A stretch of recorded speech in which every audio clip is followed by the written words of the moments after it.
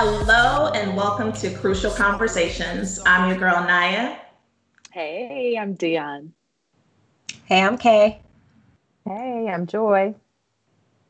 And today we're going to culture appropriation, misappropriation, culture vulturing, whatever you want to call it, that is going to be our topic today.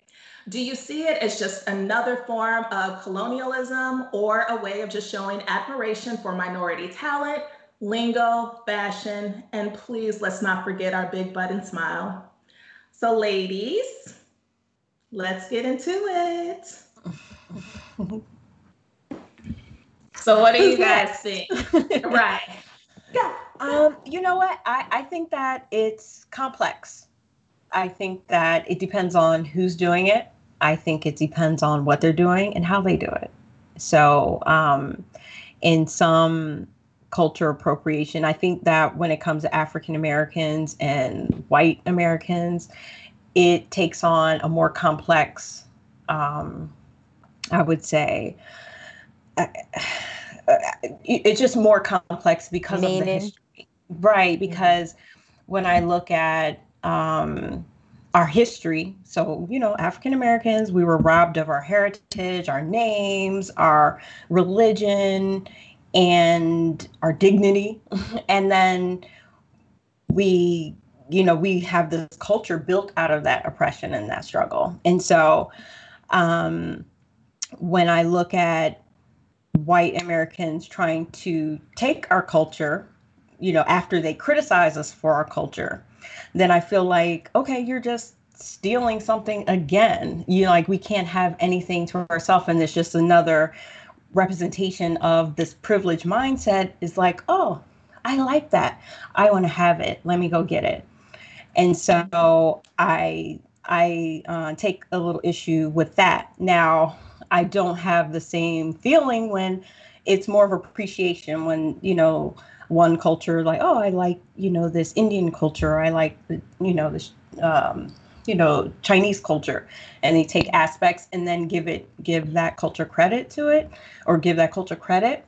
Then I look at it a little differently. But overall, I think when it comes to African American culture, we've been robbed of so much, and that it's like, let us have something, admire it from afar, appreciate it from afar, but let us have it.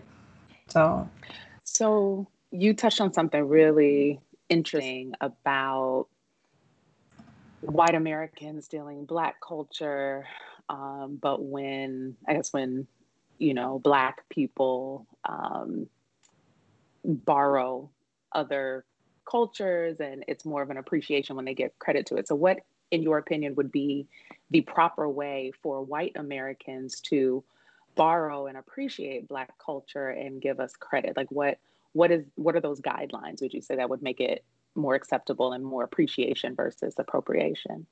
Yeah, I think that one is giving credit.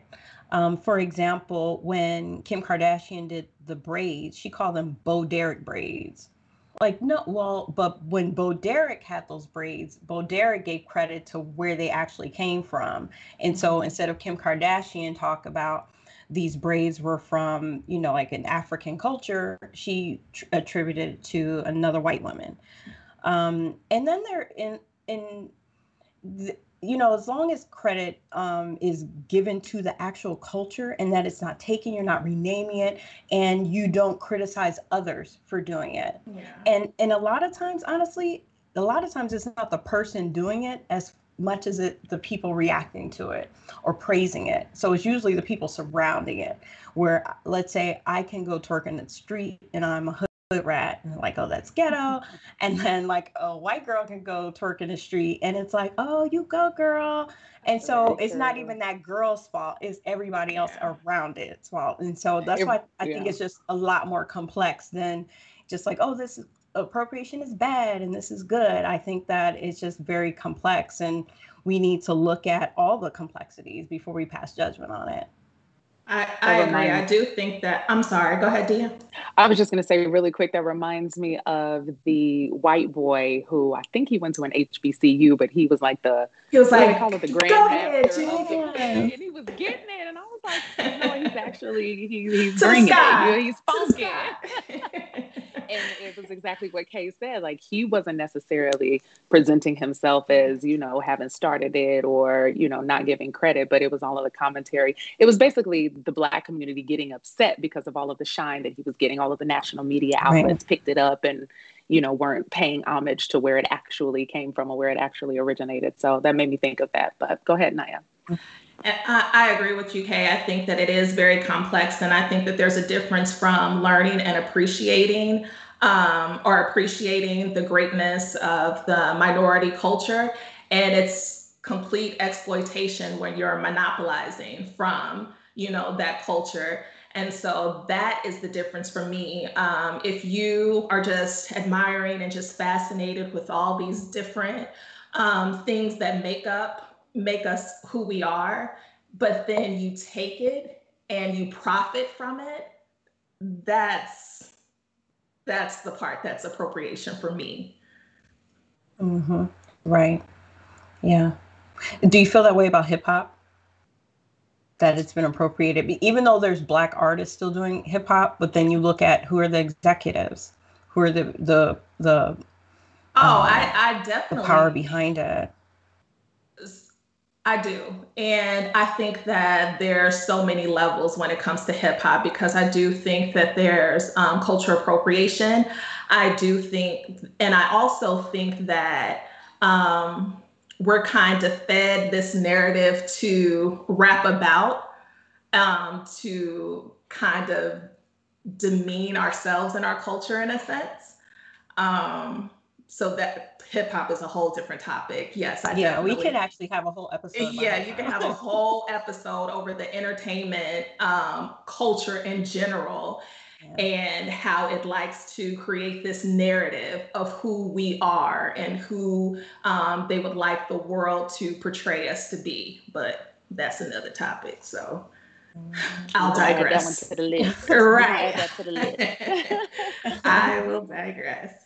But even if we look at, do you guys remember, what's that lady's name? I just remember she was a president of one of the NAACP chapters. I want to say it was like in Washington. And she was a white woman, and she portrayed herself as this Black. Dolezal? Yes. Like even that, like there's levels to it. And I think that's a little bit above and beyond just. That's boring. That's like theft. Yes. That's like, insanity. Like you walked around in blackface for years, and that's you, fraud. that was a little bit much. That was just misrepresentation. Period. Like she misrepresented her. I mean, like that was a completely different. You let her tell us she represented herself correct. She was more interesting as a light-skinned, light-eyed woman of color than just being a regular white woman, and so that's what she adopted to give herself more value, and that speaks to the colorism and everything else that we talked about on a previous episode. But that was an egregious offense. Yeah. And to Joy's point, it was a misrepresentation, because it wasn't that, I'm adopting this culture, I'm I love this culture, I'm ingrained in this culture. It's more of like, no, I'm supposed to be here because I'm Black. Like that's totally different and really appropriate. Yeah. But that makes me think of, and I'm sure we all know like that, one non-Black person in the hood that grew up around Black people, was in, went to school with Black people. And so they grew up in Black culture. And now people like that are saying, oh, you're appropriating Black culture. And so with that, I kind of look at it, it's like, no, you grew up in Black this is your culture. Environment. Like you grew up in your environment. Yeah, but a lot of people don't. Yeah. And like we said, so where there's levels to it. Go ahead, Jay. So where is the line? Because for someone that is not Black and someone that isn't white, or someone that is, Black and white, like, and you're kind of leaning into the opposite culture, how do you know when you're coming across as you're leaning into it more out of admiration, and you kind of more relating to it than you imitating the culture? How would one know? So to Kay's example, right? I think that if this is your environment, it's what you grew up around and what you've been accustomed to all your life. I don't think that you can really help that. It's no different than um, hell. Like if you grew up in a Spanish home, 9 times out of 10, you're probably going to learn how to speak Spanish, right? Regardless of your nationality. If you were adopted, then that's probably something that's going to be taught to you. And it's the same thing. I think that if there's a white person that grows up around Black people, more than likely versa, yeah. they're going to adopt that culture, and vice versa. For Black people that are brought up in all white neighborhoods, they are probably going to adopt some of their culture too.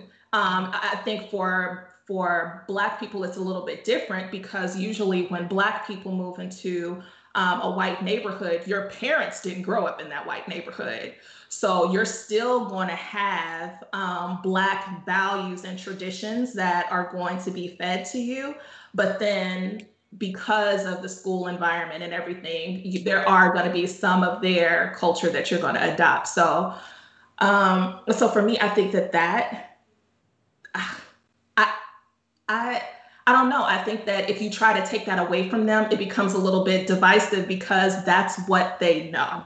That's what they grew up to just know. It's and you become can't their help that. culture. Yeah. It's become their culture, even though they're not bound to this culture by race, they're bound to it by environment. Like that's the environment they grew up in. Something that you mentioned triggered a thought where you're talking about like a Black person growing up in like a white neighborhood and adopting some white cultures. Is it appropriate? Because I hear it all the time, like, well, Black people appropriate white culture. It's like assimilation.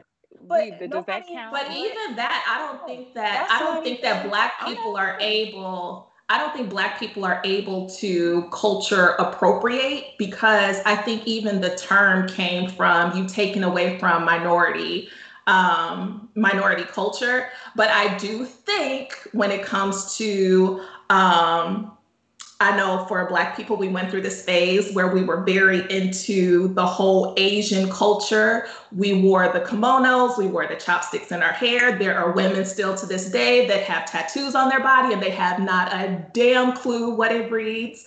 How is that not appropriation? How is that not appropriation? Just because we're Black? It is. To me, No, to me that is.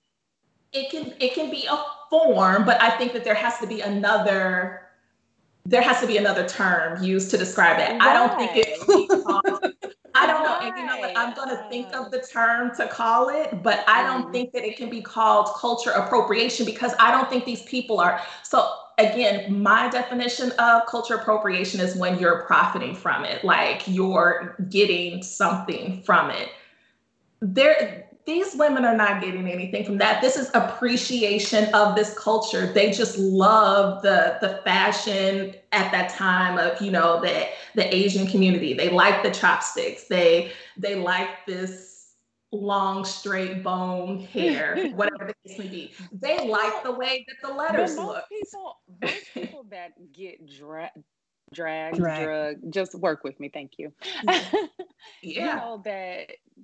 That receive all of this backlash is because most of the people that are receiving all of this backlash, it's not because they're profiting off of it. It's just because so we posted on our Instagram, earlier this week, Adele, she posted an appreciation of, I think it was Caribbean Day or something, Jamaican Day, and she had Bantu knots.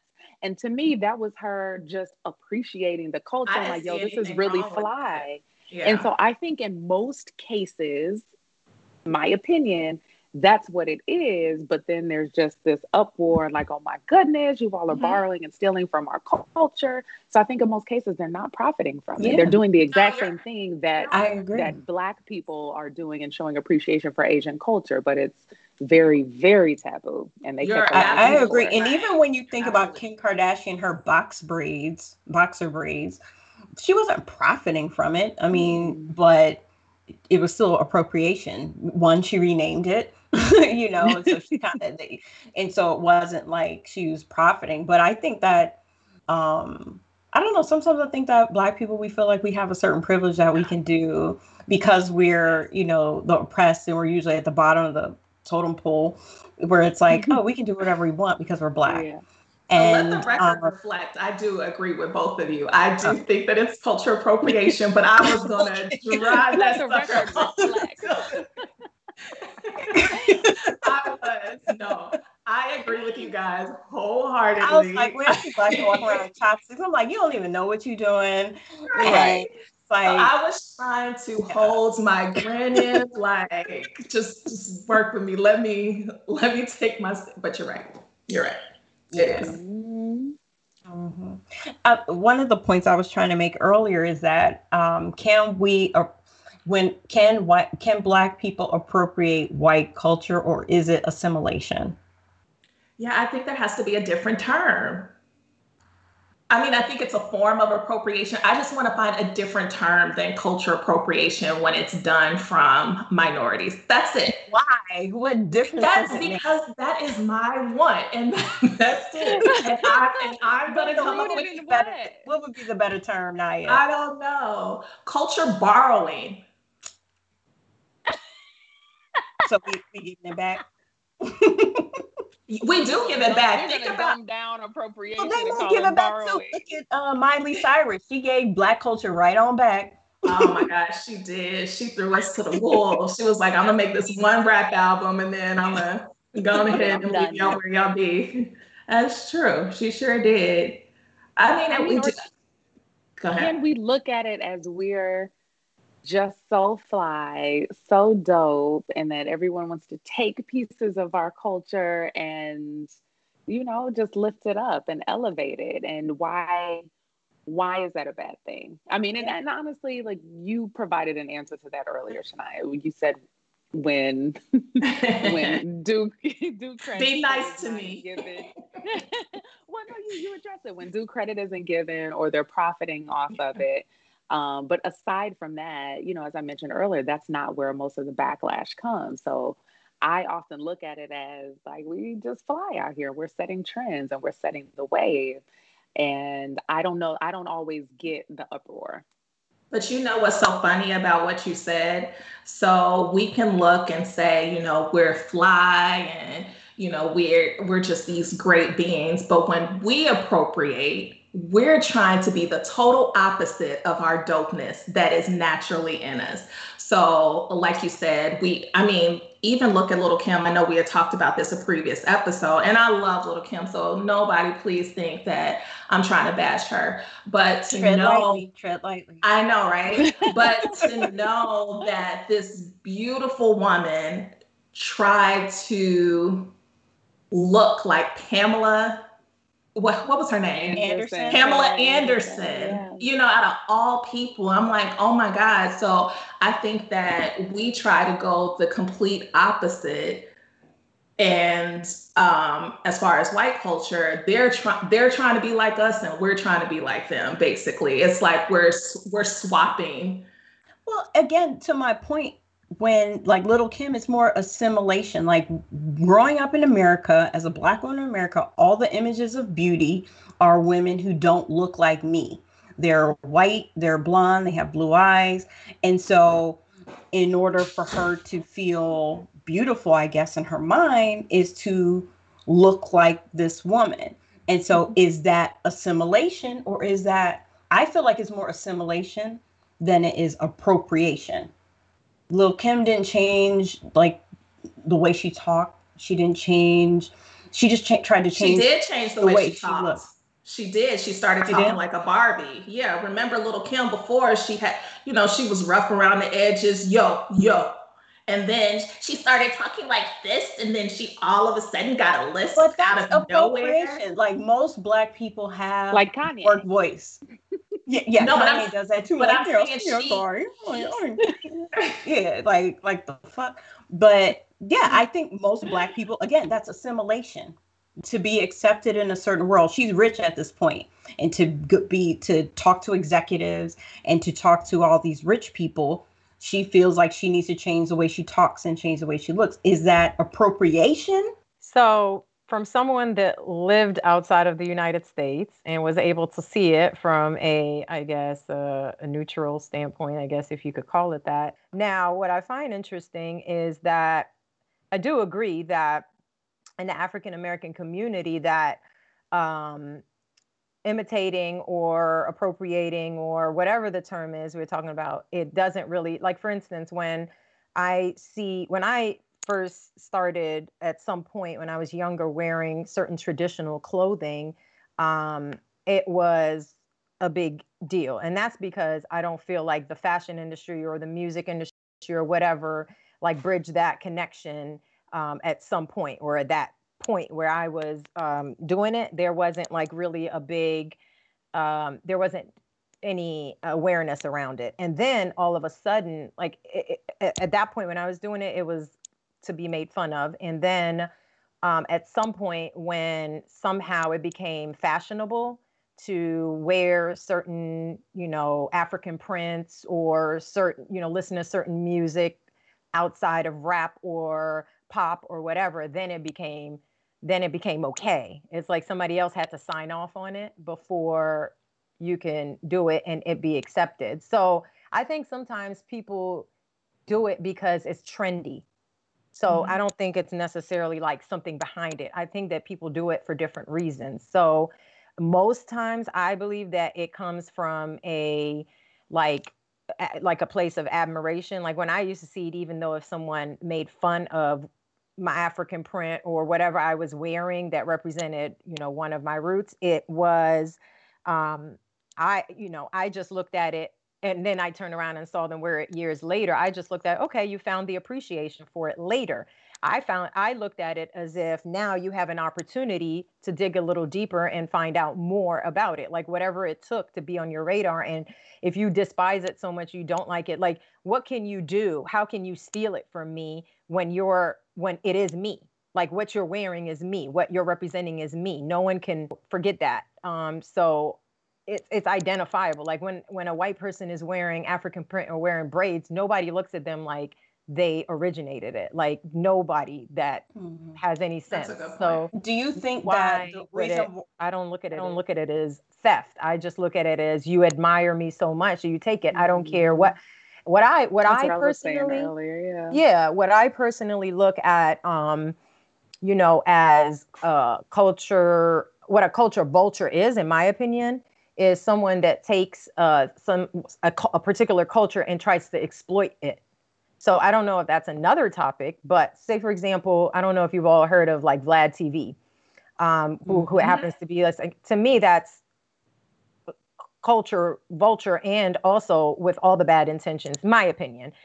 Someone can argue, well, he's given them a platform and he's giving, people a voice, and he's allowing them to read. But the way that you do it and what your intentions are behind it, to me, the way that he interviews them, that to me, one may argue, because it's not overt or it's not in your face. Someone might argue, well, where's the vulture there? But someone's using a particular culture to exploit them for negative reasons. That to me is exploitation.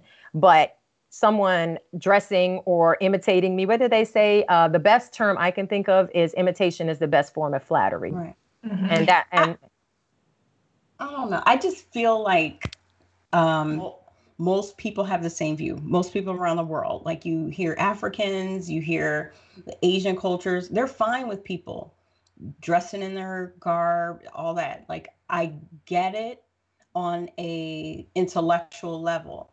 But I think I think African American culture is different only because we've been robbed of so much. And so to be robbed of the one thing that we created on it, I think it hits differently. And I don't think that most people around the world can really understand what that means. But Africans have been robbed. Africans that were African Americans. So Africans have been robbed. Not in the same way. Africans have their name. They know where their heritage is from. They know, they know their history. They weren't robbed of their whole entire heritage like African Americans, we don't even know what country our people are from. We don't know we have last names from Europe, and so Africans that are in Africa yes, they're robbed of their resources. They're robbed of all those things. So I'm not taking away from that, but it's still different than a culture where you're robbed of everything, even your dignity. Like Jim Crow wasn't even that long ago. We're still being robbed of our dignity. And the only thing, and we have even though it's changing, we had a beautiful culture, and that culture was derived out of our oppression, out of slavery, out of everything that we've been through. Our music and everything. Exactly. Like everything was derived from that. And so that's in many cases like all we had. And then here's the one thing that we had that we created on our own. And then that's being robbed without being appreciated. And so that's, I don't know, it just hits differently when it comes to our culture. And I get it on an intellectual level, why other cultures are okay. Like, oh yeah, you like what we do. You're imitating is flattering. Like, I get it. But I think it just hits differently when it comes to us and kind of my views on the N-word, where, yeah, I get context matters and intent, but sometimes it's just good to see you just accept that this is one thing you can't have. Like, this is one thing you can't say. Like, you've been privileged and you feel like you can have access to everything that you like. And like, it's good to sometimes see that, there's limitations. No, you can't have it. You can't have it. Like, there are things that we haven't been able to have. Know how that feels for once. And so, I mean, maybe it's a petty way of looking at it, but I just look at it as just another form of privilege that you think that you can just take whatever you want. Yeah.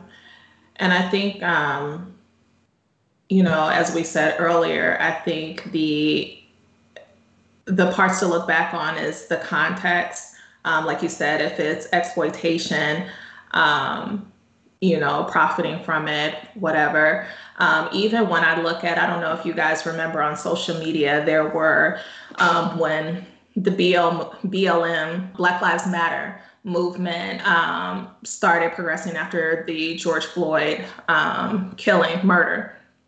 And there were these models or influencers on social media, and they were wearing blackface, and they had all of this Arctic photography that was displayed on Instagram. And so they actually received a lot of backlash for it. And so for that, I think that in their minds at that moment, they probably looked at it like, well, I'm just showing my appreciation and my support for Black people.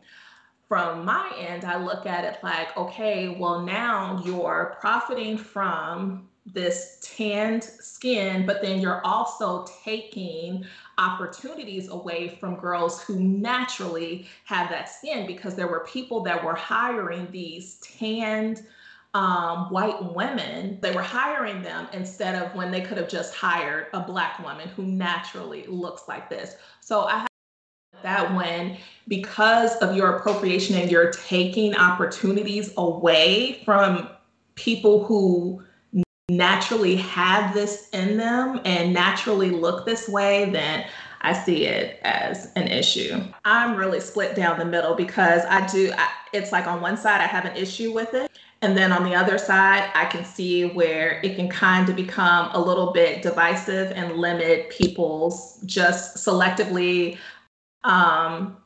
choosing their identity. If that's how they would like to identify themselves as, then so be it, do you. But it's the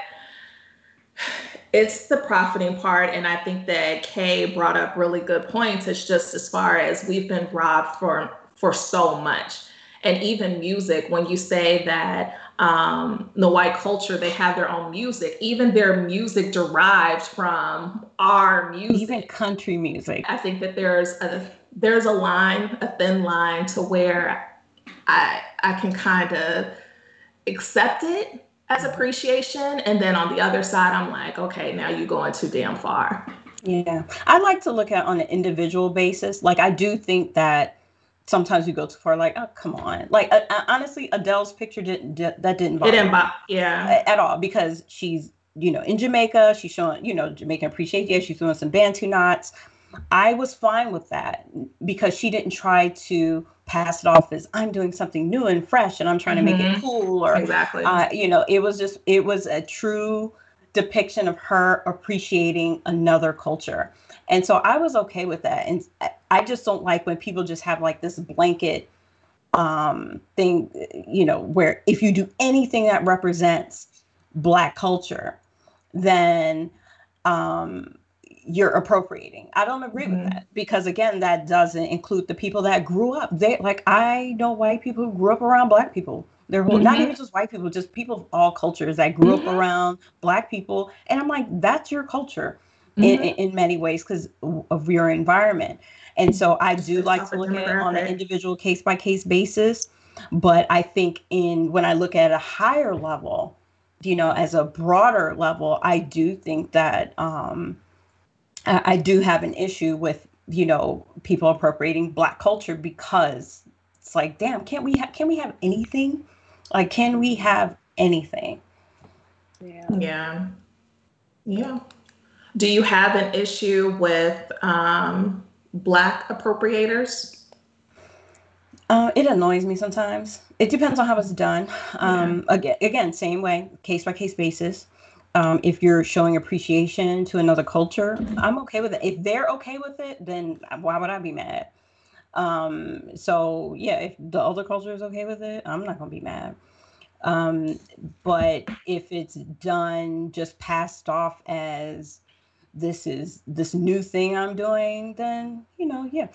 And like Native Americans, I find it interesting. Like when I think Native Americans should feel the same way about as African Americans when it comes to appropriating culture, because like we stole they stole like your whole land, like your whole land was stolen, And but then it was such a divide when it came to the team names, like the Washington Redskins. Yeah, I was gonna say. Just like they didn't care, and some were like, "Oh no, like this is a bad thing." And so, but I look at it is that it should be up to the culture to decide. I had a friend ask me once. I have a gay friend, and who's white, and he asked me if he feels like gay culture appropriates Black culture, gay men, Black women. Yeah. And I thought it was a really good question. Great question. That I said yes, but I felt I wasn't offended because they always pay homage. Beyonce, Donna Summer, like they always pay homage to who their inspirations were. And so that's why it's not offensive to me. And but I thought it was interesting that one, he even recognized it and made that connection. And two, I wonder why. Have you ever asked like why they gravitate more towards I think it was a struggle. Yeah, like they like fabulousness, and I think too a lot of it is derived from the struggle. And they have their own struggle. I mean, it's different, but they have their own struggles, and just showing that strength and beauty and grace in the midst of the struggle, I think is very appealing to their culture. We all travel a lot. We're all seasoned, right? I think more cultural appropriation happens more outside of the U.S. What do y'all think? Like when I look at when I go to certain when I go anywhere, when I look at what they're listening to and how they're dressing and stuff like that, I just find that they really gravitate towards hip-hop is such hip-hop and it is very commonly appropriated genre. To me, it's an appreciation. But that's what I mean. I look at it like agreed. From that, from the majority of who do it as an appreciation. Yeah. Right. So. And that's interesting because when I hear like them playing hip hop, or I see them dressed a certain way, and I get so spiced, like, they love us. Yeah. But then if I come, back to the U.S.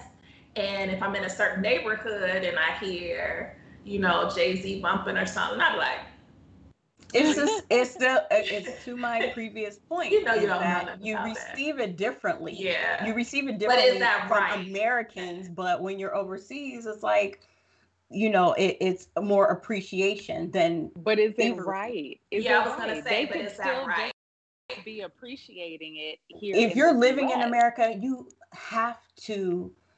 You can't erase our culture. You can't erase the history. You can't. You have to accept the history, whether you want to or not. You But have to them accept appreciating history. it and bumping music and wearing our clothes isn't erasing it. It's them No, adopting it and appreciating it. and again, like if it's in the U.S. and it's just somebody appreciating that, that doesn't bother me. But again, the times that you know, I mentioned before, like if you're ridiculing me for doing it, but then you can do it and it's fine. Or if you switch it off and on, or like you were talking about, if you're profiting from it, it's different. Overseas, it's kind of different. It's more appreciation. Like when I was a foreign exchange student in high school, I would go over there when they're playing Dr. Dre and Snoop and all that. I didn't feel like they were stealing anything. It was more like, this music is cool. I love it. And I received it differently. Sometimes here, depending on who it is, I receive it in the exact same way. And then other times I see it as, you know, again, I've seen it where some people will act like they're cool, act like they're down until the shit hits the fan. Well, ladies, I hate that it has to come to an end for this episode. But Kay, what do you have for us this week? So this is a follow-up to my episode 1, Food for Thought, when I talked about judge appointments and the implications of a conservative majority on the Supreme Court. Well, with the very unfortunate and untimely passing of RBG, it appears we have lost this fight, and a lot is at stake, from women's, immigrant, voting, LGBTQ rights, as well as healthcare, environmental, and privacy protections. Republicans have made it clear they're not going to abide by their own made-up rule. You know, that rule of not confirming a Supreme Court justice in an election year, like they did when they stole Obama's pick back in 2016. So Trump went ahead and nominated Amy Coney Barrett, which is not good. Based on her previous comments, Barrett is not for a woman's right to choose, not for immigrant rights, and wants to dismantle Obamacare. She's basically just Scalia in a wig, who views The Handmaid's Tale as more of an aspiration instead of a nightmare. The Republican politicians don't care about norms, fairness, truth, or sticking by their word. They care about power and imposing their will on our lives. As I mentioned before, judge appointments are their most important issues, so they'll do anything for it, like elect a tax evading con man and reality TV host as president. They will continue to play dirty, and at this point, so should we. We don't have many options, unfortunately. The options we do have are basically changing the rules of the game because we're losing. While it's shady, it's totally something the conservatives would do. Our only hope for protecting ourselves is to vote in the highest of numbers, because in order to do anything, we have to win the presidency, the House, and the Senate. So while this option is not ideal and sets a really dangerous precedent, if we win all three, Congress can pack the court, which is to elect to add more justice positions to the court.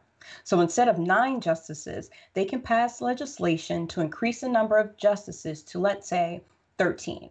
And then the new president can make the justice appointments to take away the conservative majority. Even though it would be perfectly legal to do, this doesn't sound like a dirty trick Democrats would play. Democrats usually are too scared and passive, and some would say weak, to pull this off.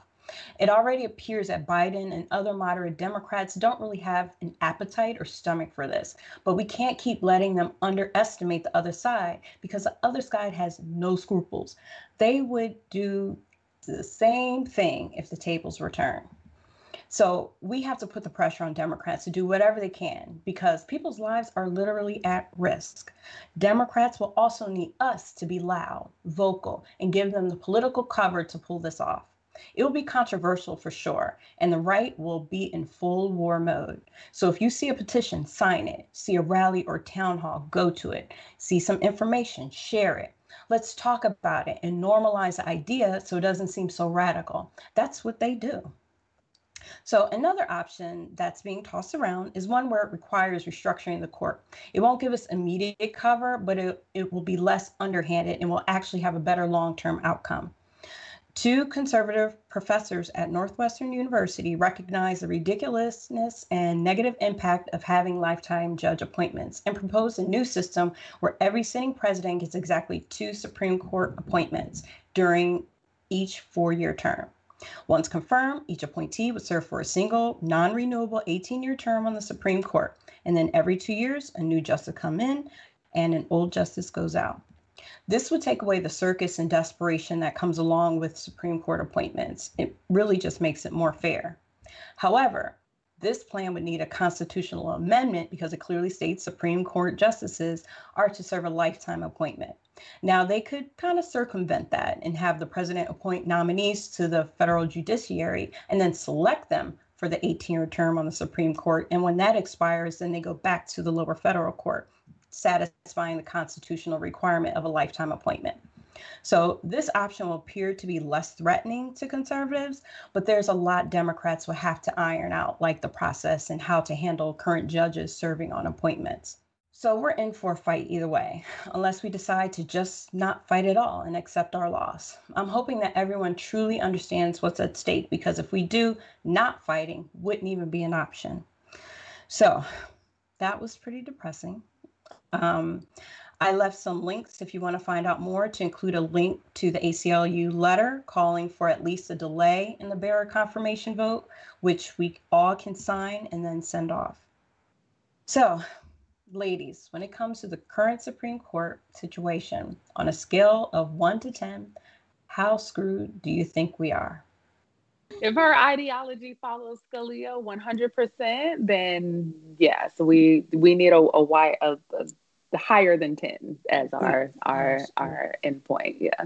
Yeah, I recommend it's everyone horrible. do research on her religion and her views, because it's pretty radical, and I think it would scare most people, especially women. So, well, but what she tries to stand on is that her personal beliefs are separate from the law. But so that's not what concerns me. I mean, it is somewhat concerning. What concerns me is the same thing that, Scalia stood on, was that the law as it is written is the law, even though the Constitution was written hundreds of years ago and things evolve and they change. Right. So, for her to be his understudy, that's what concerns me. And of course, I do agree, people's personal opinions and biases and views do come into their interpretation of the law. They all say that. Every single one says that. Oh, it's not going to, my personal view. They all say that, and it's bullshit. Yeah. Yeah. It is alarming. It's like a 6-3, right-wing split, conservative split now. Mm-hmm. So, I don't know. It's just, if she is confirmed, which it is very likely that she will be, so much is going to roll back. And I mean, Kay, you spoke so eloquently about everything. I'm still in shock. So I'm in shock. I don't know. It is alarming to see where we are going to be over the next, 1 year, 5, 10 years, and what our children will grow up in. So it's scary. Yeah. Just watch Handmaid's Tale. That'll let us know. Y'all need to watch that. Anyway, that is a beautiful piece of storytelling. It is. That's me. Well, ladies, this has been another fantastic episode, another wonderful conversation. So thank everyone. We thank you for joining us for this episode. We, let us know what you think about it. Definitely like and subscribe and comment. Let us know your thoughts. Let us know what you want us to talk about for our next episode. Follow us on Instagram at Crucial Conversations. We're available on YouTube, Google, iTunes, Spotify, wherever you watch your podcast. But definitely join us next week, and we look forward to seeing you. Bye, ladies. Bye.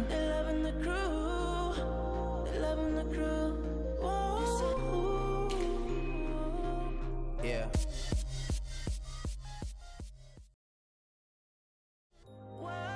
They loving the crew. They loving the crew. They loving the crew. Oh, they loving the crew.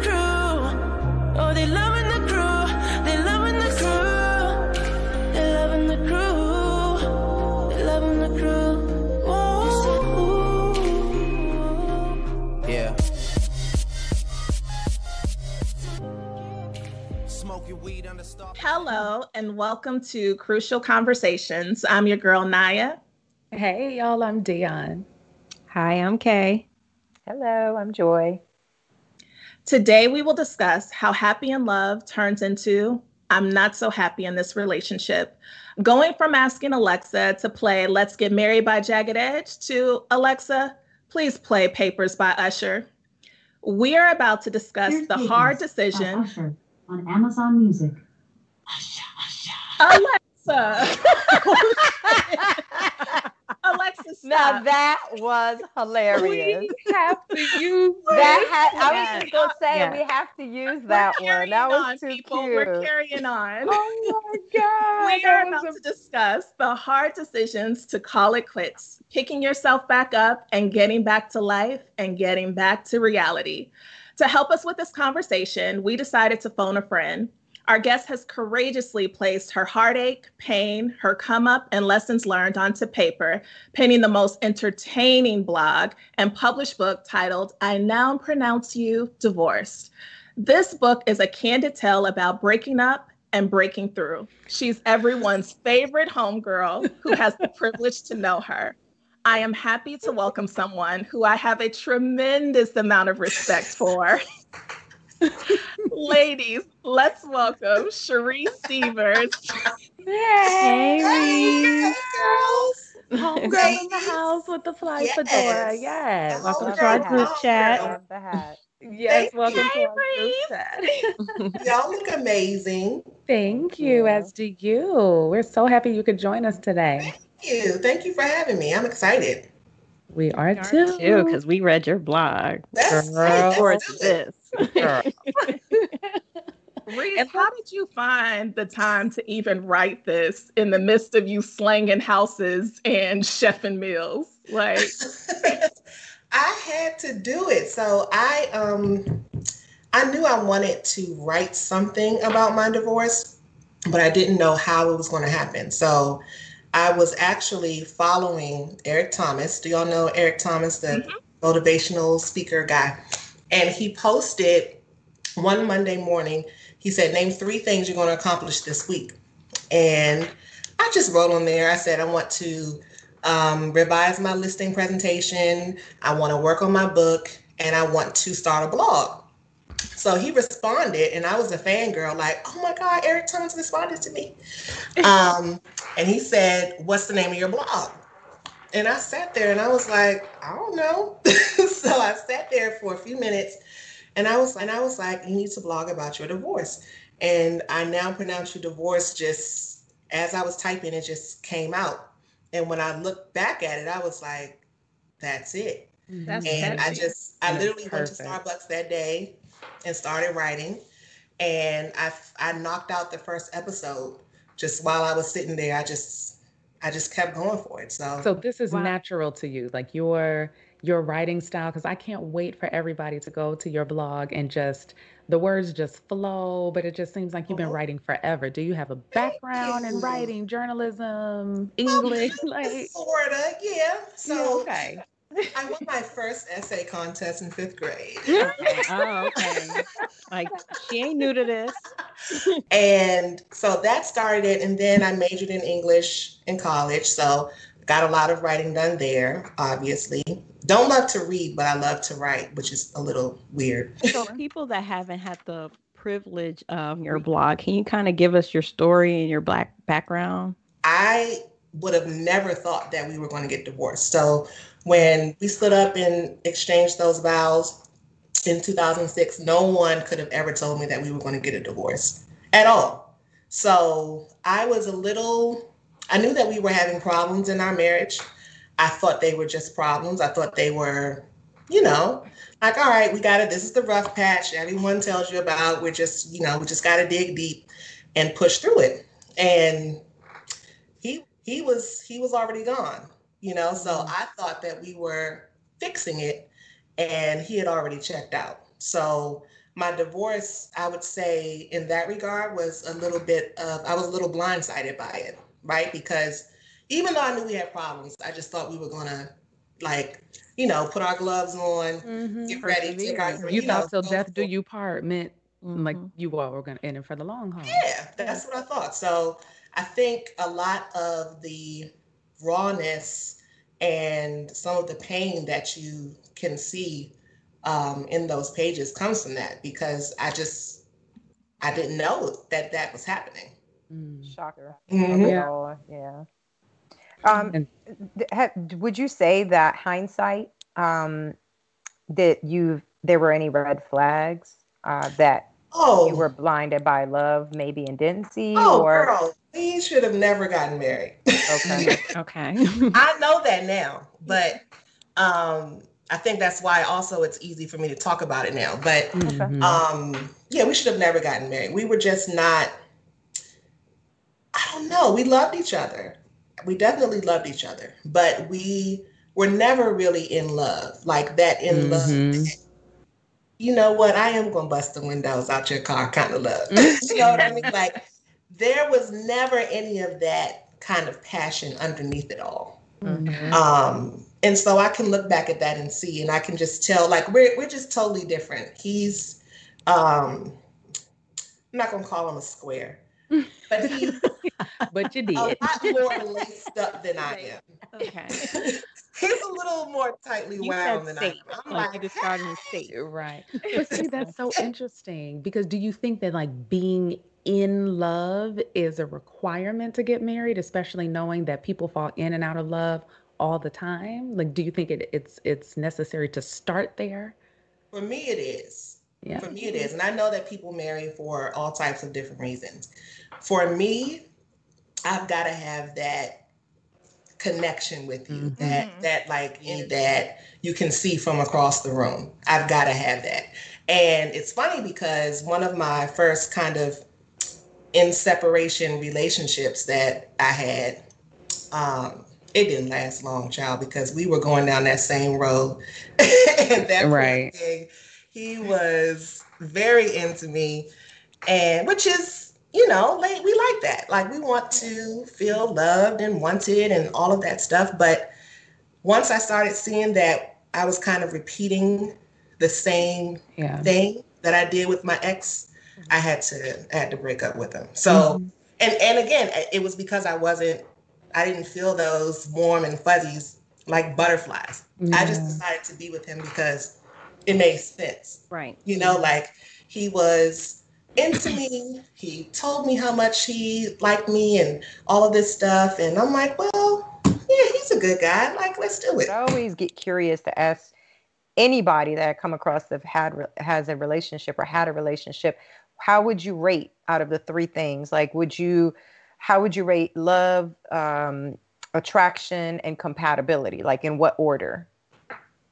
That's a good question. That's a good question. You went I think that's a good question for everybody. Yeah, I think that's Let's like for talk about anybody it. in Let's general. And talk I about it. always think about that even for my own personal. So like somebody that's, you know, in it and has done their due diligence in the research and the statistics and all, like, and then mixing it with your own personal, what would you say out of all of it moving Go forward? ahead, What What homegirl. is the three? Love, What is the three again? compatibility, and what? Love, love, attraction, and compatibility. Okay. Go ahead, love, homegirl. attraction, Okay, so compatibility. mine, compatibility is probably number one, because we have to, I'm very big on this connection vibey kind of thing. So like I have to like be able to feel like you're my homeboy too, Okay. but my homeboy that I want to do it to. Yes. I got Very to feel that important. compatibility part, and then it would be The attraction. Based on no, what then you that just would said. make me love you. Oh, So then now I'm like, oh, he's so, oh. So now I love you. And then it would be the attraction part, I guess. okay. I'm the That same. I'm attaching that to attractive, because I love fat boys and stuff. Like, so I remember you saying you were a chubby chaser. I'm a chubby chaser. Say that you all were a day. chubby chaser. I'm the same as Reese. Like for me, it would be compatibility first, because I think that sometimes in relationships you can potentially fall in and out of love with each other. But as long as you have that compatibility and friendship, like that can sustain you through those moments. And then it'll be love, because I want to love you. I don't give a, you know. And then I think it's attraction. Like attraction for me is not that big. Mm. And I see, I feel like you can say that because you've been married for 577 years. Which is a beautiful How long thing. has it been? That's 500. It's I been just a told long you, time. Reed, Oh, you just said, I'm sorry. 577 years. For me, and I'm working on this, my number one is attraction. I knew you were going to say that. You remember what Why'd you masculine say and that? alpha? Why'd you say that? I need to be just attracted, just walk into a room every day and just be like, oh my, that's just very important to me. So I lead with that. And then comes love, and then comes compatibility. That's been my track record in relationships. The recipe for divorce, basically. Right. The That recipe is for like divorce. the But I'm concoction. keeping it real. You know what I mean? I'm keeping it real. Like I have to be like 5,000% attracted. And then like I am just, just want to be head over heels in love. And I'm the one who's like, can go for potential and be like, oh, well, he has all of this, the foundation is there. Like we can get there. I can work with that. It's because I love him and I'm super attracted to him. As I get older, I've always understood how important compatibility is, but them two things be leading. I don't know, they be leading. So compatibility is very important, kids. Okay.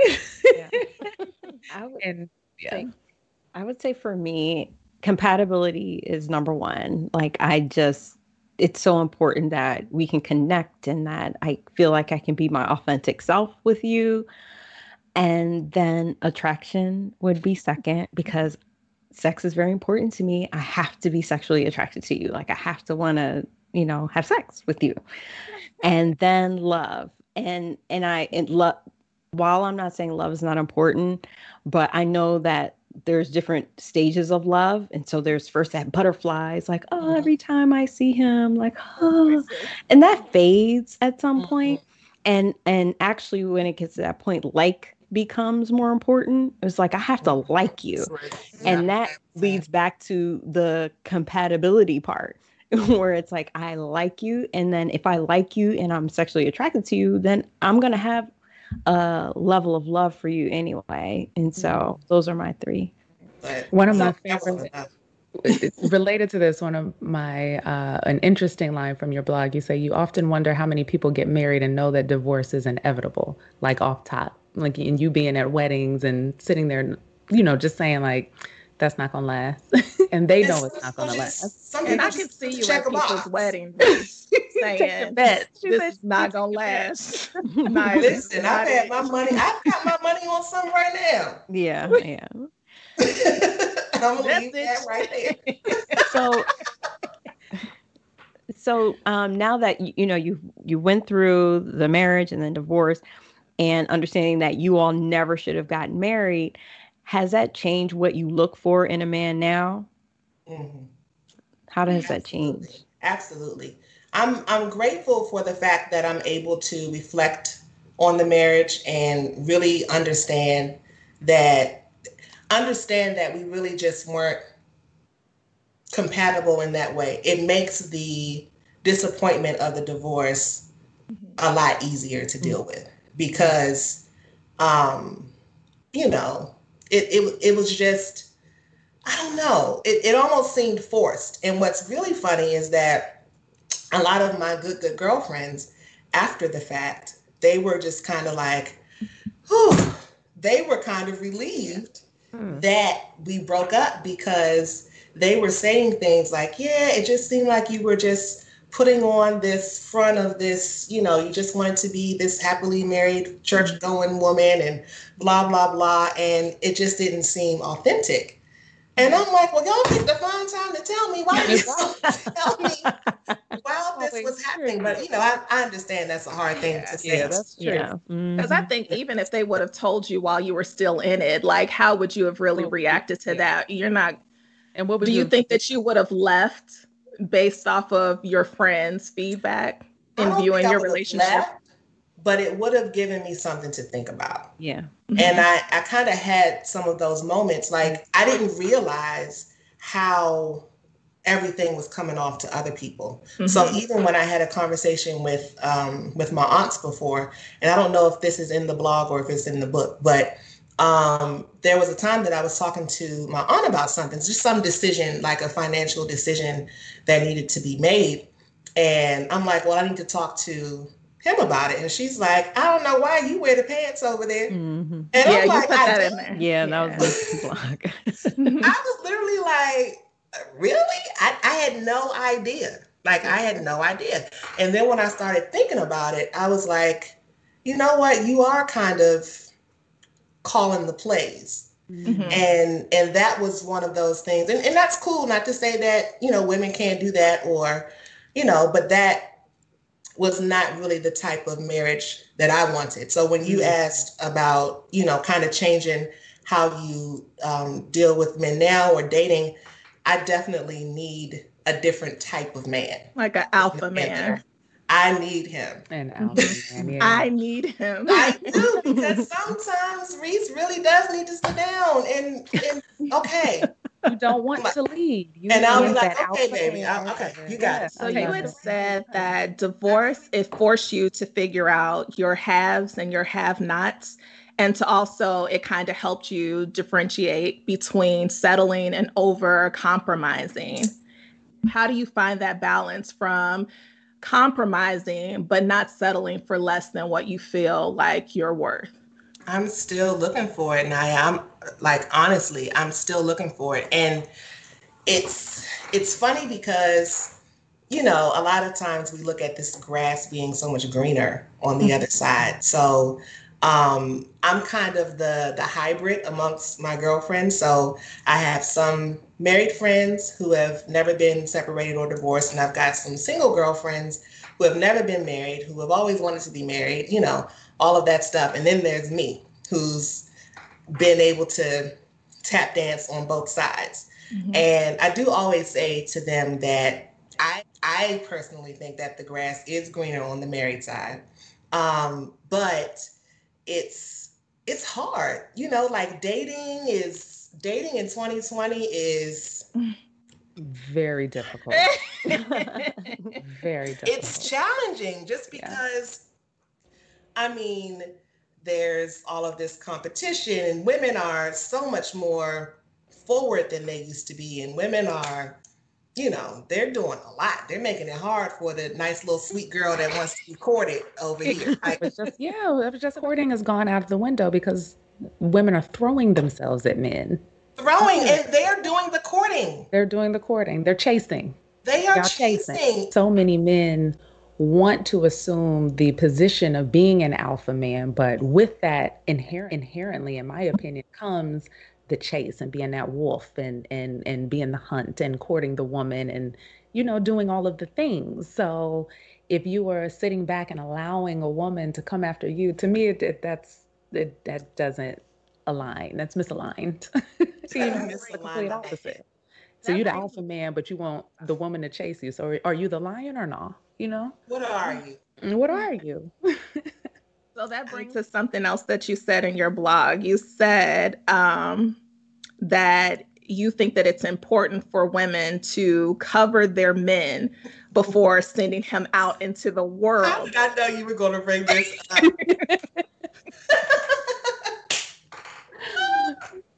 Yes, I still stand by that. So I this still stand by includes like the compliments and stroking egos. Why don't you educate us, Reese? What do you mean about covering him before he goes into the I world? will just say in my personal experience. So that statement honestly came from this whole 5 love languages concept. And I think we've all heard of that. So what I was basically doing is loving him in the way that I wanted to be loved. So I love receiving gifts and acts of service. So I was doing that for him all the time. Like, it didn't matter. Like, I would be out, I would grab something for him. I would set up game nights and cook all this food for us. I would just do all this stuff. But really, he just wanted me to say, babe, I appreciate you, babe. Thank you for waking up and going to work for us every day. Babe, thank you just for taking out that trash. Babe, thank you. That's what he wanted. Now, I thought that I was doing that in my actions, but Right. my words were not saying that. And my words weren't saying that because as a wife, I mean, that's what you're supposed to do, right? So I wasn't, you know. And you all Do you never think? never do you had that conversation and talked about like what was important to each other, because I feel like that's a common Yeah, misconception we and didn't. disconnect. We We- didn't. do you And think it was that too it? late. By the Do you, time that came up, it was too late. Mm-hmm.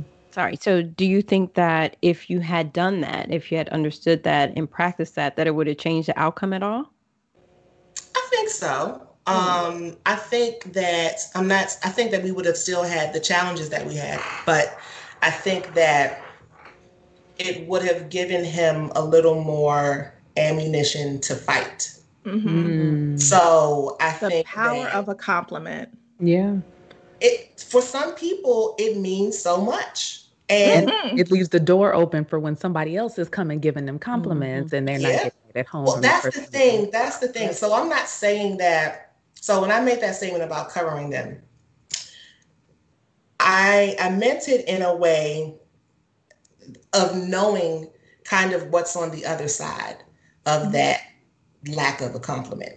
Right. I have literally seen women target married men, like going after them deliberately and filling in the blanks.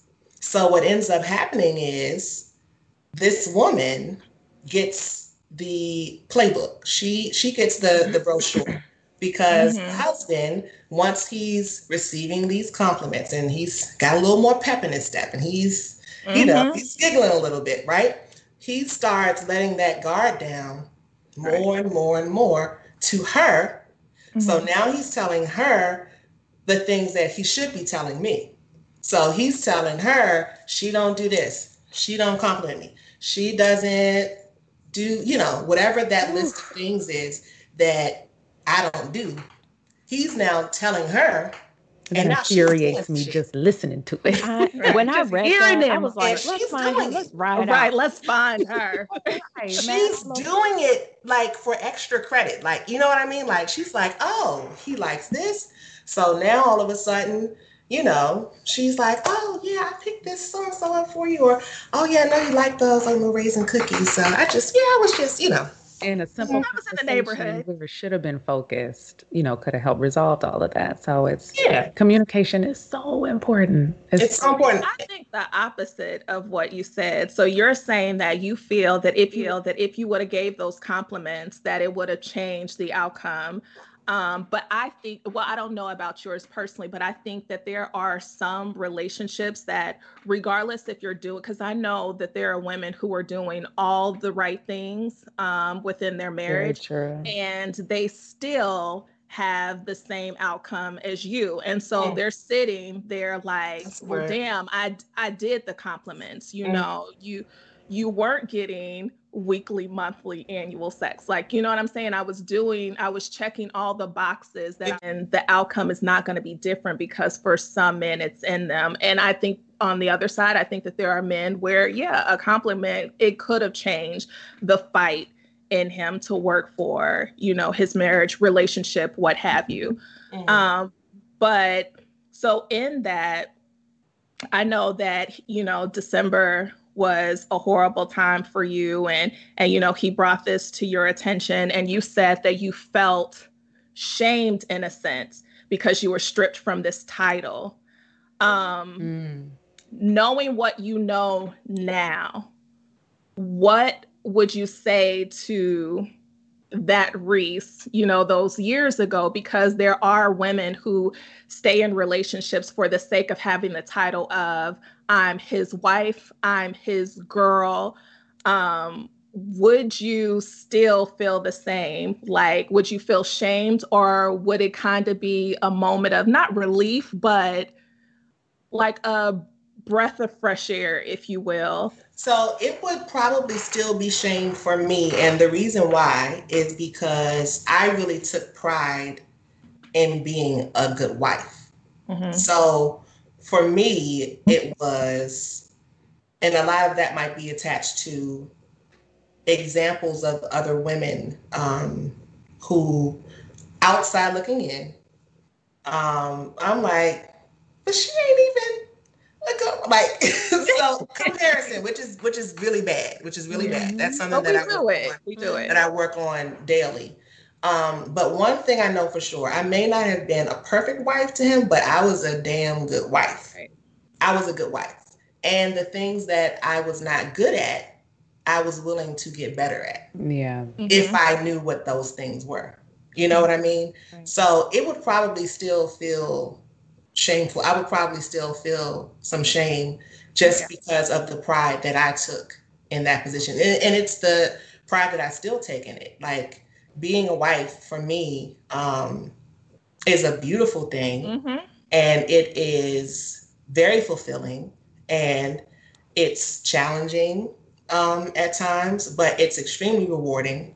And it's something that I long to be again. So, and I hear, like, even in your blog, and I hear a lot of women, like, when a marriage fails, women take on the, like, it's a failure. Like, I failed the marriage, or what I did wrong.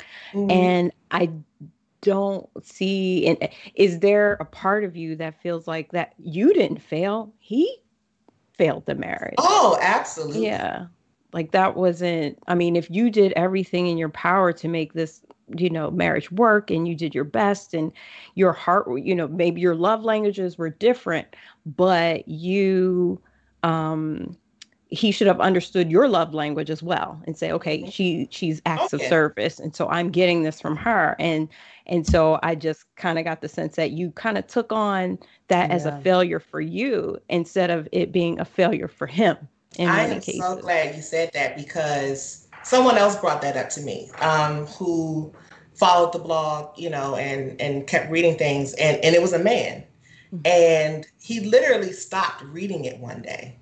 Like, he was in front of me reading it, and he literally stopped one day, and he's like, why do you keep doing this? Why do you keep you're putting it all on you? It was not all. So he was like a little mad, like, it was not all your fault. Like, he made a decision to do what he did, and you can't take that. And I was just like, wow. It's eye-opening, right? Yeah, it really was, because I didn't even realize that I was portraying it that way. It was just really how I was feeling about it. But yes, definitely, I was very resentful for a long time I was resentful towards him about the way he handled it. I just thought it could have been handled, and that I deserved for it to be handled in a different way. And when I say handled, I mean the effort put into trying to fix it, instead of just making me disposable. Right. And even with him allowing himself to open up to another woman, like, that's not something that happens by mistake. Like, you opened yourself up, you allowed this woman to come in, and you allowed yourself to receive the things that she was doing. And so I look at it like, he failed your marriage. Right. That wasn't you, that was him. Yeah. Because I think that's 10 times worse. I think, it's not giving passes, but there are some people that's going to cheat, but it's that emotional connection for me that I feel is like way more hurtful when you're engaging into conversations, and, you guys are sharing your values, your wants in life and things. And then when you start, giving off that list, like you said, like, she's not doing this, she's not doing And don't that. talk about me to the other woman. I don't know how she didn't burn. I don't know how you didn't burn. Don't talk about me. You are so much better than me. There would have been Windex. There would have been gasoline. Wait, what you do with the Windex? How dare you speak my name? We can talk about that offline. I'm just saying. Because I might need to know one day what to do with it. I mean, the easiest way to look at it is like a friendship. Even if you have a friendship, like a females friendships or even homeboys or what have you, you never want that. If it's a group of people, you never like the idea of someone in your crew, like, having sidebars about you. And to me, it's the same concept, because in a marriage, you're friends, like your best friends are supposed to be, even if you're not best friend, you're friends. So, that's like you're talking shit about me to someone else, so I think even if we reduce it just to a friendship level and take away the whole marriage, and it's just disrespectful as a friend, period. I think that's the difference between a boy and a man, because I think that a boy will have those sidebar conversations and saying what my girl's not doing. A man, regardless, respects his home and will not mention, so sorry to call your ex a boy, but you're a boy. Basically, You're a levels boy. to it. There's levels. Does he know about your blogs and your right? books? Did he read it? He knows. I remember reading that is like $1 million question. I personally think that he has. I definitely think that his new wife has. Oh, of course. Because he has way too many friends in common. All her friends, her family. Please know they probably gonna watch this this episode. They are tracking everything. I'm just saying they might have their notifications turned on. I don't know. You know what I mean? Notifications. Yes. But we have not had a conversation about that. And I think that speaks to how things worked in our marriage as well. Like, we didn't have a conversation about it. So that day that I left the Starbucks after I wrote the first episode, I talked to him and I said, hey, listen, I'm writing this blog. It's about our divorce. I wanted to give you a heads up. I would love to have your blessing, blah, blah, blah. And he gave me his blessing. So would you have moved forward? Sent out a mass text. Read it. He said it. And listen, I took it a step further because I'm a teacher's pet. I said, and if you want to write your version of it, I will publish it. Okay. So my question to you, though, is, had he not given his blessing, would you have still moved forward and released it? Yeah. Oh, yeah. I mean, but to me, everybody's saying it like so matter-of-factly, but I would have. Basically, like, asked for his blessing. So I don't know. That might have been like It was a courtesy. A courtesy. Okay. So maybe we can take the word blessing out. But yeah, it was definitely a courtesy because I knew I had to release it. And one of the reasons why I wanted to do that is because while I was grieving and mourning the loss of my marriage, I was seeking help. So I was Googling books on divorce and this and that. And I never saw one.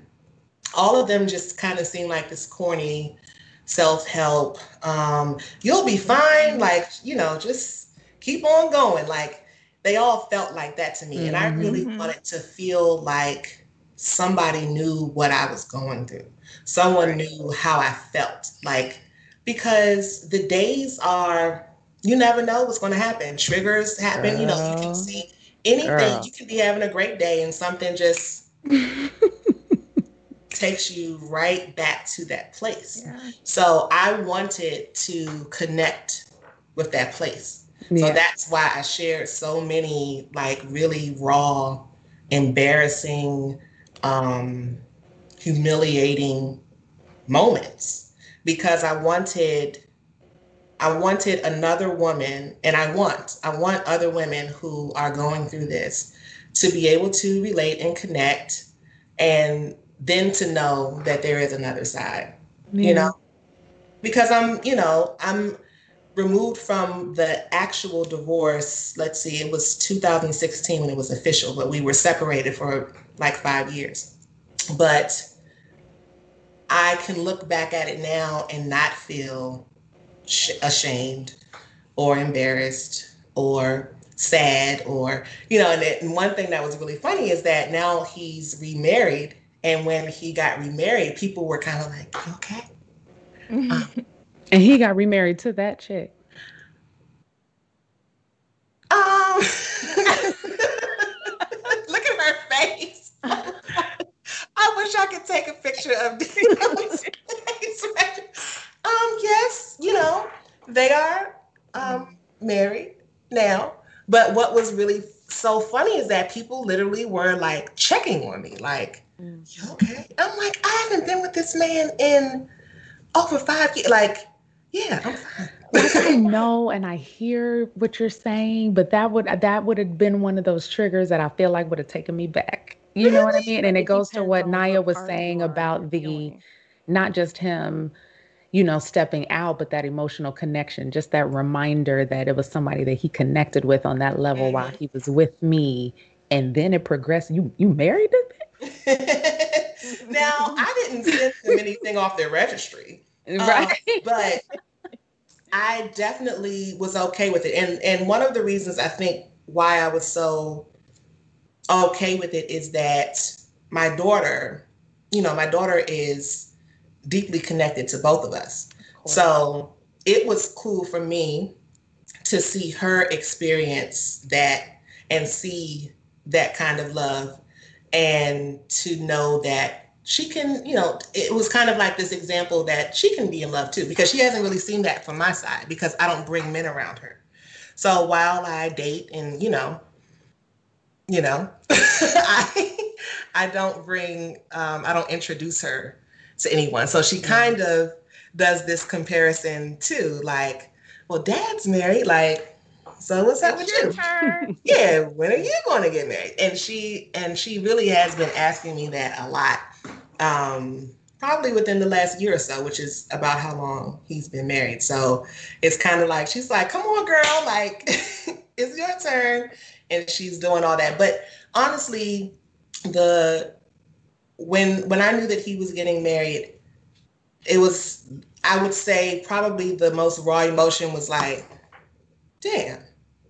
But the damn was not about him. It was more about selfishly, like, damn, he beat me. Where you are. Yeah. Yeah. So it was more about. I had a feeling you were going to go there. Yeah, because I do want that. I really do. I really do want that again. I want marriage again, and I think that's why I'm so careful about who I will partner with to do that. Well, if it's any consolation, he had a head start while you all were married. So don't beat yourself up too much. You started at the appropriate point, okay? That was really funny.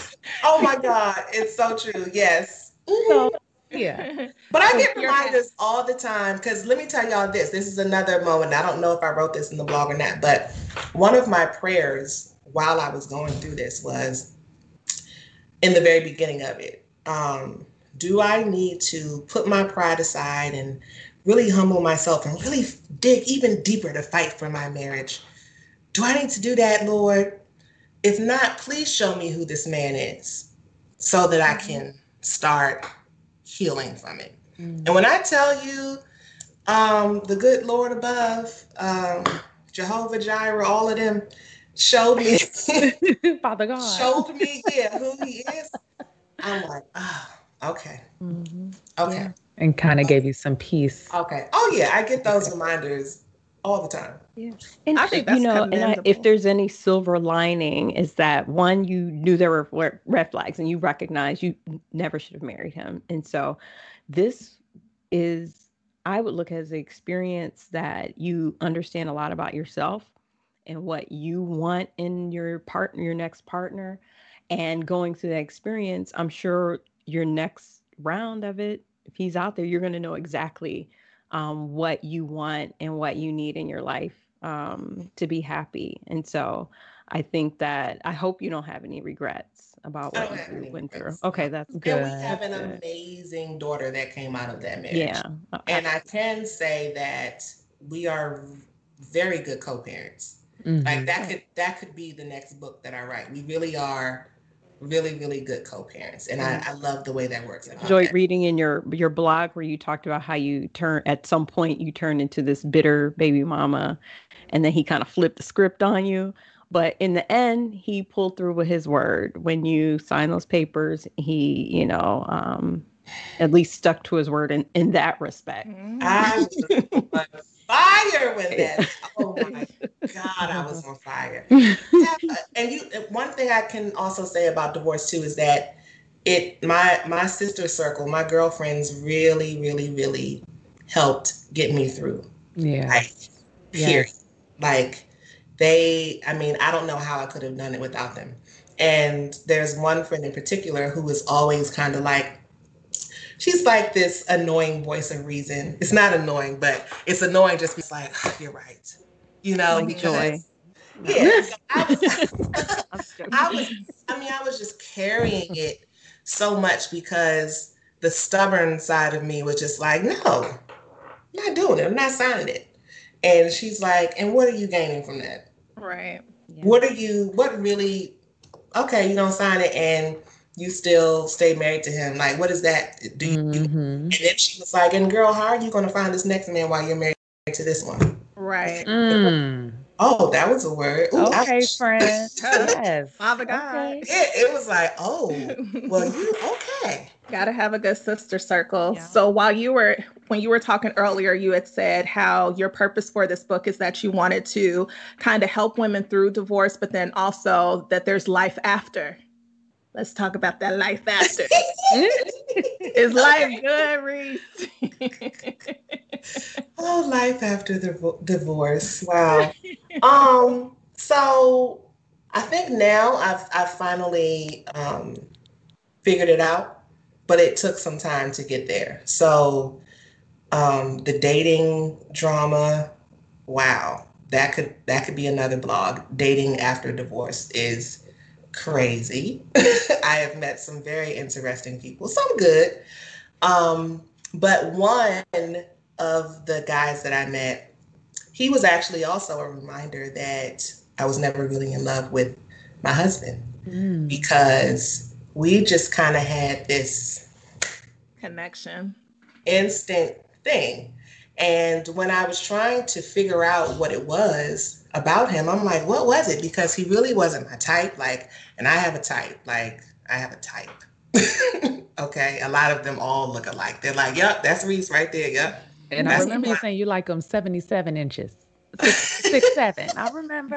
I think if I could describe my perfect guy, he would pretty much be David Banner. I love David Banner is a good pick. I'm a David Banner. Okay, I'm a fan. Yeah, David Banner kind of girl. Smart. So yeah, this joint don't look nothing like David Banner. But he did smell good all the time. And he was like perfectly dressed and, all of this. And I figured out why I was so drawn to him so quickly. And it was because he instantly communicated with me. He was fluent in my love language without me ever having to say a word. He literally just did it. So we never had a discussion about it. He was just attentive. He literally studied me and he just did stuff. All of these acts of service just kind of off the top. And that also helped me, even though we're not together now, that helped me to cope with the fact that we probably never would have had a happy ever after, whether or not old girl came into the picture or not. So even if, let's just say he never had the affair and we never got divorced, I still think that our marriage would have just been flat.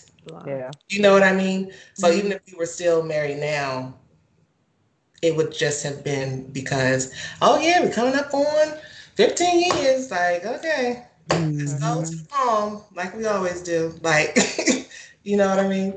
Yeah. So open to everybody, because Reese, I know you've been answering a lot of questions. It's almost like an interview for you. But what are It's those? cool. So I gotta get ready for this press circuit, honey. When this Okay, yes. stuff We're comes speaking on. that into existence. What are those signs like for you guys, for everyone that says this just ain't it? Like this is not gonna work. Oh, I got my list. Insecurity is number one. If you're insecure, it's not going to work with me. I mean, I'm just not that. if you're insecure, I'm going to make your insecurity worse. just She because of will, how as I a am. true Aries. A true Aries. Oh, that's what's happening here with us. I'm Aries. You're an You're Aries. Aries. Well, and Reese, you touched on this. So I'm earlier. really surprised you ain't burn anything down and he has all his appendages. Girl, honey. That Aries fire. I think communication. For Yeah. me, like once we can't talk about anything or we can't talk openly or we have to walk on eggshells, then it doesn't matter at that point how attracted we are to each other or how much we love each other, because that's like a big piece of the pie. That's huge. So, Yeah. Mine is masculinity, and you touched on this earlier, Reese. Like that's just a very, very, very important quality to me, is that alpha nature. And it goes to confidence, actually what Kay spoke to also, like lack of insecurity, very confident, can walk into any room, any circle and just handle himself, check me when need be. That's very So important. you want somebody to beat you. Now, see, no, there will be no Ike Turner captivated a room and then checked Tina. I like Ike without the domestic violence, okay? I think Columbus is short and single again. Without the domestic violence. Right. assertiveness. Just stick with assertiveness. There you go. That's a good word. I'm very into ambition and you being self-motivated. So yeah, I know that sometimes I gotta, pick you back up, but I want you to really be self-motivated and like a natural born leader. So if I don't see that, and if I see that was one of the things, like the red flags or the warning signs or whatever, my ex would always say, I'll back your play. I'll back your play. I'll back your play. Which sounded good, I guess, while it was happening. Well, why are you backing it? Right. So lead. I was hearing, oh, he supports me, but that's not how it filtered out. It was, back and play. Okay. But then when my play messed up, now you're mad at me. But you didn't really do anything with the play. Did you have a plan B, an alternative plan? Yeah. Where's yours? Where's yours, Naya? I'm kind of with Joy. Communication is really big for me. Only because I think like in a marriage, you have to be able to openly communicate. And sometimes the things that are said and heard within that conversation, it's not always going to be ideal, but it's necessary. And I think that in marriages, in order for you to grow, you have to have open communication in order to know your flaws and, where you're lacking, before you go out when you feel uncovered. I talk about the difficult conversations. Seriously.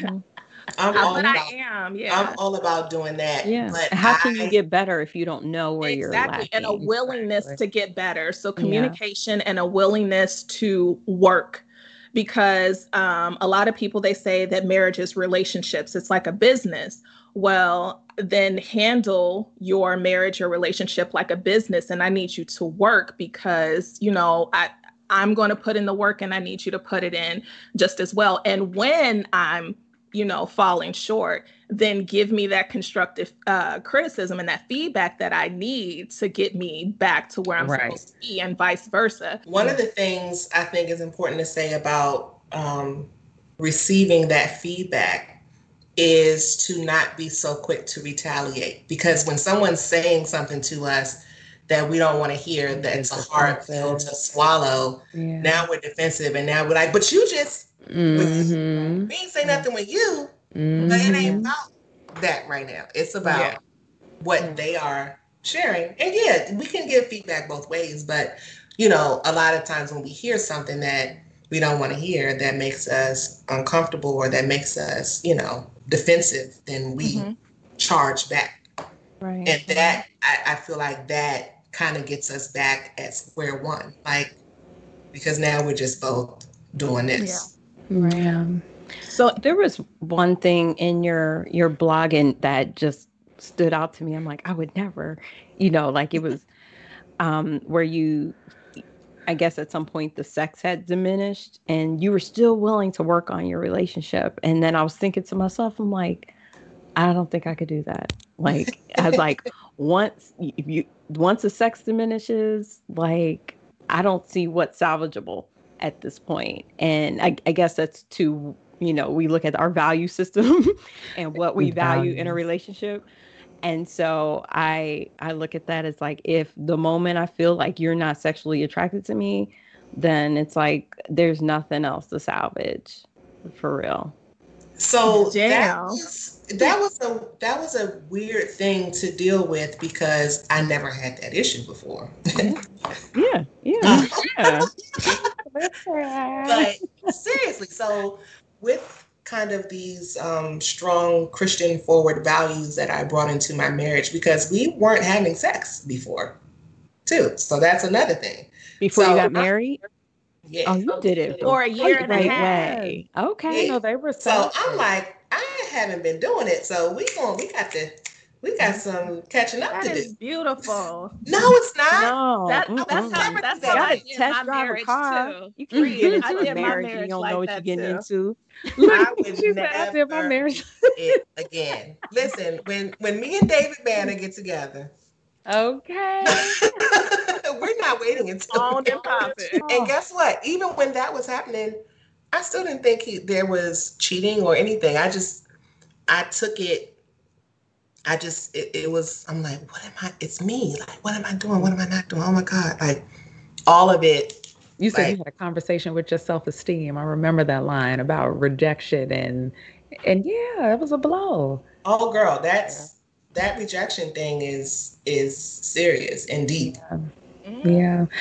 And so before we move on, I want to make sure that we touch on the kind of the generational trauma and lack of a blueprint that you touched on in your blog. You said that like you had daddy issues, he had mother issues, and bringing that into your marriage, and like you all were just winging it basically, and like not knowing what to do and how to make this successful. And there was something that you said about everybody brings gifts to the wedding, but what about the gifts for the marriage? And not meaning tangible gifts, but like advice, like how are we supposed to make this work and get to till death do us part and make this, a fruitful marriage. So I'm really glad that you touched on that in the blog, because I think so many people have that same issue. And it's like, where does it go? Where are the sources? Yeah.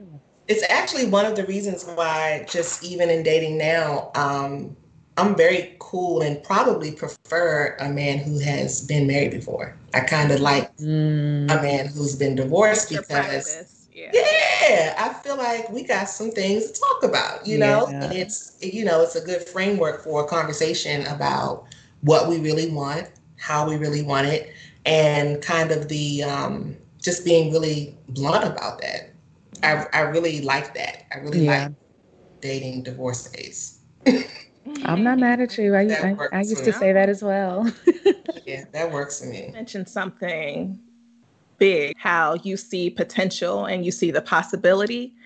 And that I think that is huge, like in a lot of relationships. I think that's the conversation that girlfriends need to have, is that, you don't marry potential. You don't get into a committed relationship with someone, the possibility of what they can become, because you have to work with who they are right now, this day, because people are constantly evolving and changing into a different form of themselves. So you gotta love men. But it's like they say that men, women change, men marry women for who they are at that moment, expecting them not to change.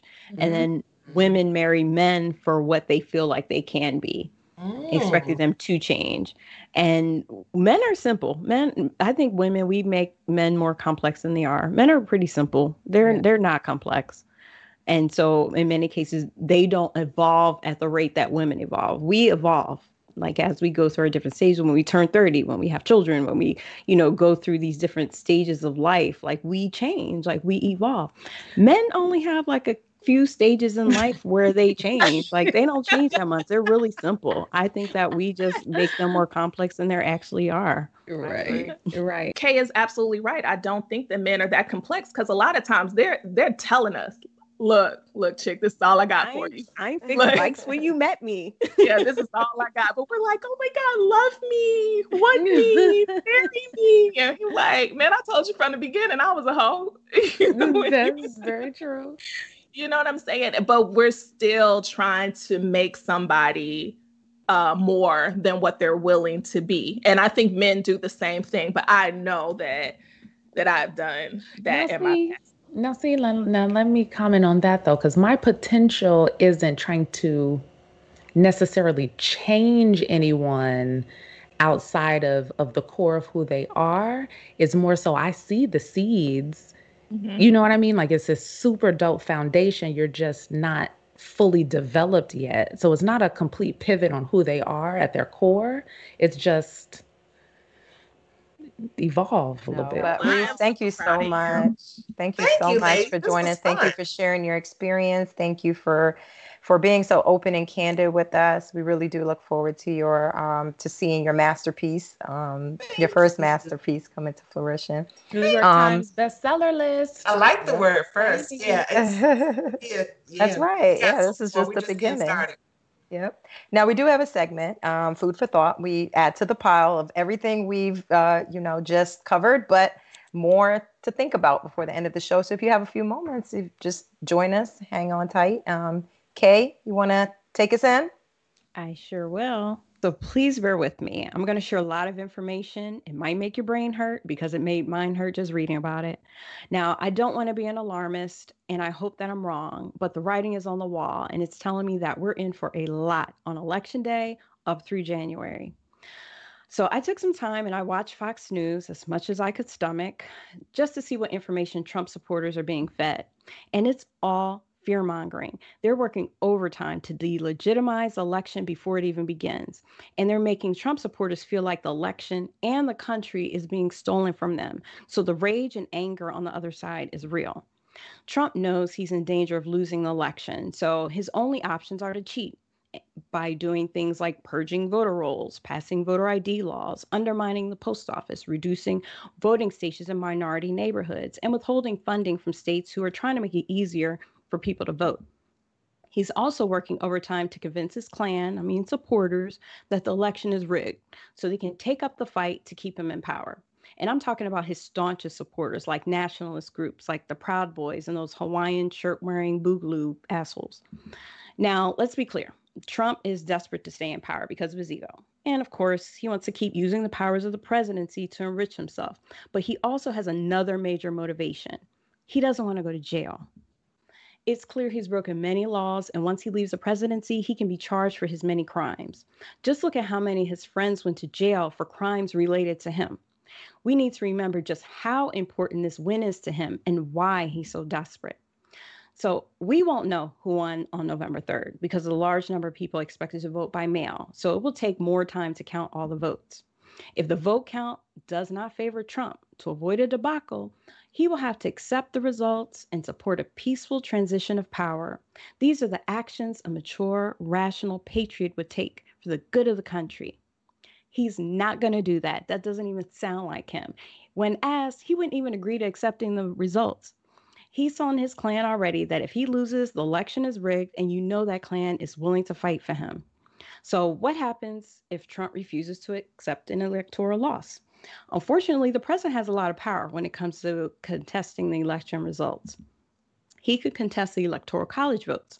Let's say if he appears to win a state like Pennsylvania on election night, but loses as the mail-in ballots are counted, he will dispute the electors of that state, saying that they cheated. The governor will assign the Democratic electors for the state based on the actual results. He will claim fraud, and if the state has a Republican-controlled legislature, they can select a new set of electors for the state. And in the electoral dispute, Congress can decide how to handle the situation. But what's the likelihood the Democratic-controlled House and the Republican-controlled Senate would agree? The vice president can step in to oversee the count in Congress and interpret the law, which could lead them to not counting neither set of electors, pretty much removing the whole state from the count, potentially giving Trump an electoral win. If neither side can agree to a compromise, we're in a full-blown constitutional crisis. The Democrats can dispute Pence's involvement and take it up with the conservative majority Supreme Court, but they may not do it after what happened in Bush v. Gore 20 years ago, and the court will probably be on Trump's side anyway.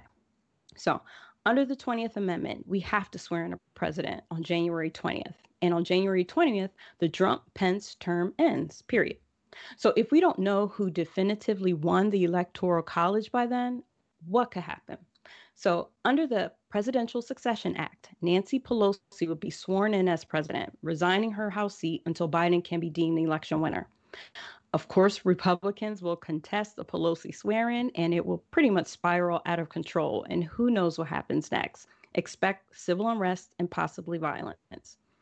So what if Trump actually loses but refuses to leave the White House? Believe it or not, our Constitution does not secure the peaceful transition of power, but rather presumes it will happen. The Founding Fathers assumed we would elect adults as president. The military already said they're not going to get involved in his removal, and civilian authorities and courts will have to resolve the issue. We may have to depend on Secret Service to physically remove him from office if he hasn't given them all the coronavirus. But the rules are very murky around this.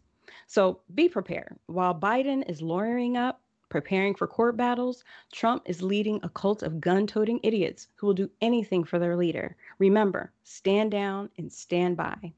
So what can we do?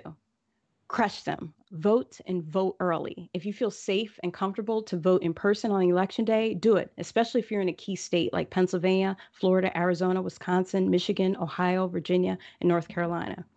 Trump and his clan will not have anything to dispute if on November 3rd they're being crushed.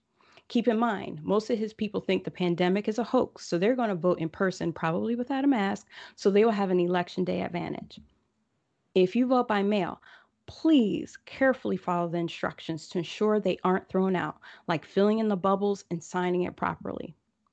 And lastly, take to the streets if the election is being stolen, like we did for George Floyd. Let's not become complacent.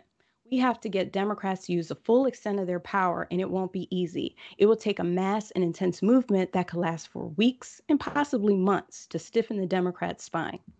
So I know I'm ready to hit the streets, even in the cold, but I hope I'm wrong and it won't come to this because I really hate the cold. So I highly recommend reading the different scenarios I was unable to cover today from the Transition Integrity Project, which is a 20-page document provided in one of the links in the episode description. So, ladies, I don't know about you, but I keep hearing some of the Trump people, like his criminal friend Roger Stone, say he should declare martial law to seize power if he loses the election. I hope it doesn't go this far, but at this point, do you even put it past him? Is that a serious question? That's actually a serious question. He actually said that shit. No. But is that a serious question that we put it past him to like actually enact that? Because I think we've seen evidence that he would 1000% do that. Absolutely. Yeah. When is your book launching? When is it going to be available? Because everybody needs to read this amazingness. Like, definitely go to your blog. Give us all of the things so that people know where to find you. So we're looking at like first week of December of this year. Tell us the website for your blog, your IG. Tell us all of that good stuff. So the blog is on INowPronounceYouDivorced.wordpress.com. So that's the blog. I Now Pronounce You Divorced blog.wordpress.com. Sorry, I left the word blog out. And my IG is at Mamapreneur, MAMAPRENEUR. Amazing. And I call myself that because I kind of have my hands in a couple of everything. You getting them multiple revenue streams, right? God. Well, ladies, this was another fantastic episode. Reese, thank you so much for joining us. I cannot wait for absolutely. I cannot wait for everybody to get familiar with you and read your blog and read your story. And just call me anytime y'all want these 2 cents for something. Absolutely. We're gonna hold you to that. Yeah, and we're definitely going to bring you back when the book launches. So Thank you. To everybody who's joining us, thank you so much. Definitely check us out on YouTube, Google, iTunes, Spotify, wherever you catch your podcasts. And, follow us on IG at Crucial Conversations, CREWCIAL. And we hope to see you next week. Thank you so much for joining us. Bye.